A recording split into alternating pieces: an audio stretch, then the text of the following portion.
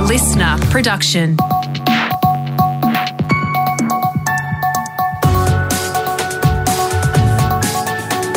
Australia Today's Morning Agenda with Natasha Belling. Good morning. Thanks for your company. Let's check what's making headlines this Thursday, the 20th of January. Hundreds of mourners have gathered in northern New South Wales overnight for a candlelit vigil for 9-year-old schoolgirl Charlize Mutton. Classmates and friends paying tribute to the much-loved 9-year-old at Tweed Heads Public School where she attended. Many remembering Charlize as funny, loving and kind. Charlize has touched many lives on her journey throughout this world, especially within the school community where she was loved. Her bright smiling face and her beautiful nature shone as bright as her spirit is now. The man accused of Charlize's murder in the Blue Mountains west of Sydney will now stay behind bars after fronting court yesterday. The 31-year-old was charged on Tuesday night after police found a child's body in a barrel near the Colo River. Our reporter Michaela Savage has this report from Sydney. Yeah, that's right, Tash. The missing girl was last seen on Thursday last week before she was officially reported missing on Friday morning. The 9-year-old had been on holiday in the Blue Mountains with her mother. After an extensive 5-day search, the body of a child was discovered in a barrel near the Colo River on Tuesday. The remains haven't been formally identified yet. Following inquiries, police arrested a Sydney man in Surrey Hills and charged him with murder. He's been refused bail and will face court again in March. Deputy Police Commissioner David Hudson says it's not clear yet how the girl died. We are very much in the early stages of this investigation. Things will unravel over the next week or so to find a cause of death, purpose of a death, and try and identify exactly what happened.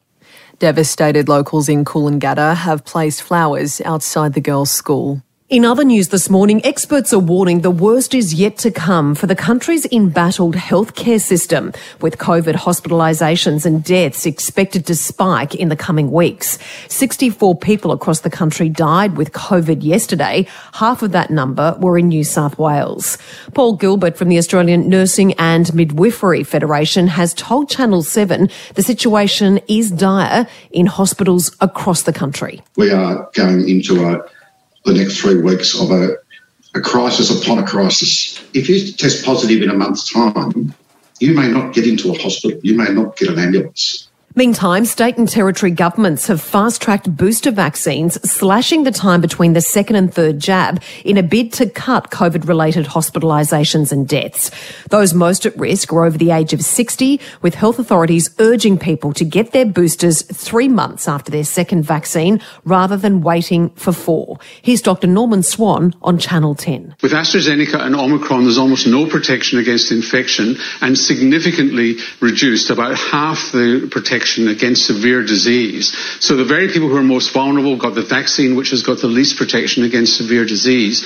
That's why we've got to amp it up. Meantime, a possible change to COVID isolation rules and back-to-school plans will be top of the agenda at today's National Cabinet meeting. Concerns are growing about a return to the classroom for both students and teachers, with record-breaking COVID cases across the country. But clinical professor in paediatric infectious diseases, David Isaacs, says the risk remains low for children. Even with Omicron, the risk is not very high. The risk is much higher of catching COVID at home, in the household, and from other contexts than within schools. The South Australian Premier is calling for the ACCC to investigate reports rapid antigen tests bound for his state are being taken by the eastern state governments. It comes as unions renew their calls for the testing kits to be free for workers, as staff shortages and supply chain issues cripple businesses and the economy. Sally McManus from the ACTU says it's shameful that it's easier to catch COVID than find a rapid antigen test. The idea that people have got it and that are somehow okay if they're not in hospital isn't true, and that's why we're seeing a record number of people not at work. We've got such a huge problem with the supply chains. It just tells us the really basic thing that healthy economy needs healthy workers. And desperately needed financial support may finally be on the way for COVID-affected businesses in New South Wales, with the state government reportedly considering a scaled-back support package which would include fortnightly payments for businesses experiencing hardship with strict rules and eligibility criteria. Now let's check what's happening in your state with our reporters on the ground. To WA, where another 2 COVID cases have been confirmed in Perth, sending emergency department hospital staff into isolation. Our reporter Emma Griffiths has the details from Perth. That's right, Tash. The list of exposure sites continues to grow after a man in his 60s was infectious in the community. He tested positive while in the emergency department at Fiona Stanley Hospital for another issue, forcing 12 staff to go into quarantine. It comes as 3 out of 4 nurses in WA believe the health system isn't ready for our border to reopen on February 5. Nurses Federation President Mark Olsen says with just over 2 weeks to go, staff are yet to receive clear testing protocols. I think we are about to participate in the greatest failure of public policy in this state's history. And to Queensland, and despite a jump in COVID cases and deaths, the state is reopening its international borders. Vaccinated overseas travellers will enjoy quarantine-free entry into the state from this weekend. As Brisbane reporter Mel Blomley explains, it will provide a much-needed boost for the struggling tourism industry. Yes, Tash, it's a much-needed certainty for the state's tourism sector as Queensland struggles through the latest wave of the pandemic, crippling staff numbers in holiday hotspots. Tourism leaders, including the QTIC and Flight Centre, say it's the news they've been waiting more than a year to hear. It will take time for the usual $7 billion industry to fully recover, but this is definitely a step in the right direction. The boss of Queensland's biggest airport, Brisbane Domestic and International, says they are not expecting a return to pre-pandemic passenger levels until at least 2024. Now for the latest in business and finance news, we're joined this morning by Peter Switzer from the switzerreport.com.au. Peter, good morning. Now, the ANZ released that concerning data a couple of days ago showing our economy was really struggling in January with the COVID crisis. But now new data from Westpac says it's not all doom and gloom.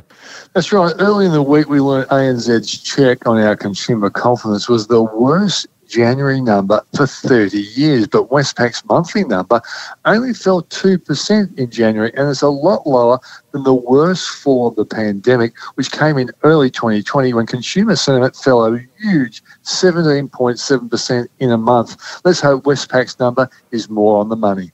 Absolutely. And former federal Labor Treasurer Wayne Swan has become chairman of one of the country's biggest super funds, as speculation suggests, Peter, that Labor could bring a 15% super levy on workers' pay.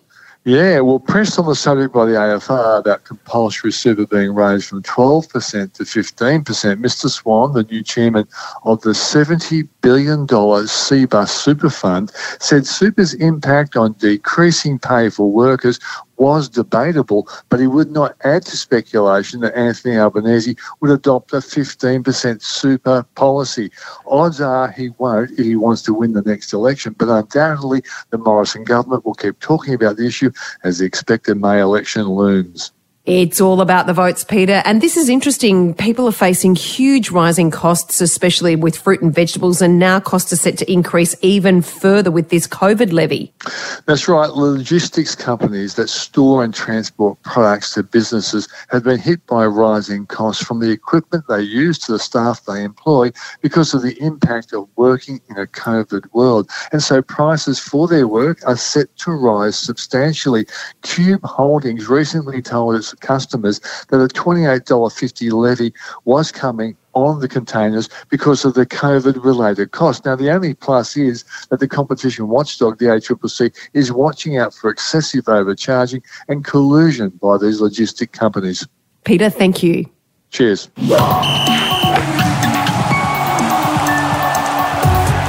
Time for sport now with Brett Thomas. Brett, good morning. Naomi Osaka is just 1 win away from a 4th round showdown with our Ash Barty at the Aussie Open. Yes, good morning, Tash. It's certainly looming, isn't it? Now, this would normally be the sort of billing that we'd want to see in the final. We've got Naomi Osaka, who's won the tournament twice before. Ash Barty, of course, going or hoping to win it for the first time. But looks like we'll see that in the 4th round. Both got some easy victories yesterday.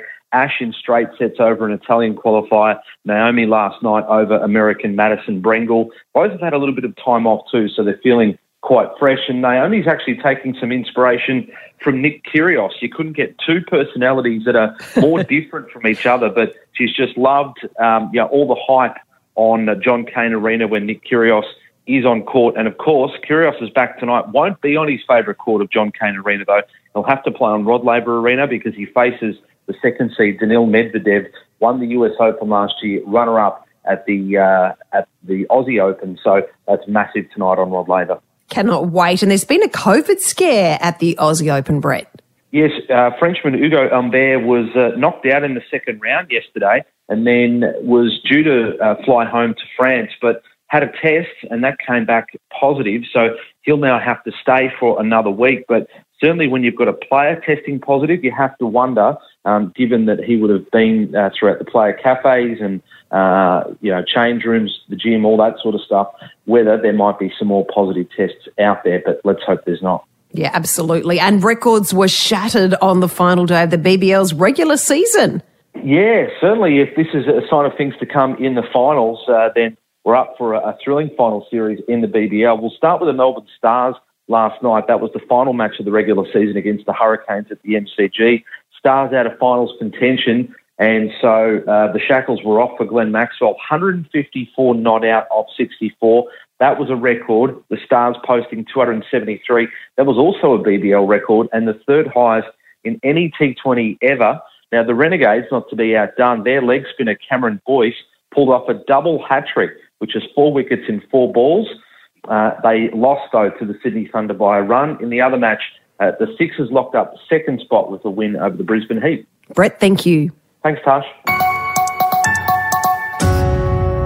And how's this for an early Valentine's Day gift? The world's largest known cut diamond that originated from space is going up for auction.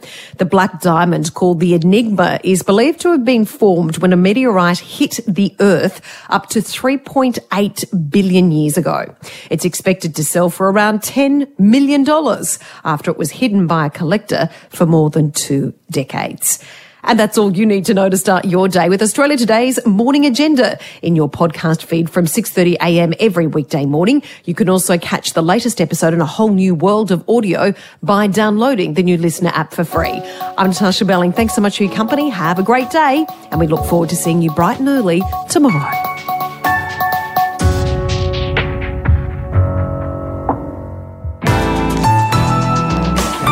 Listener.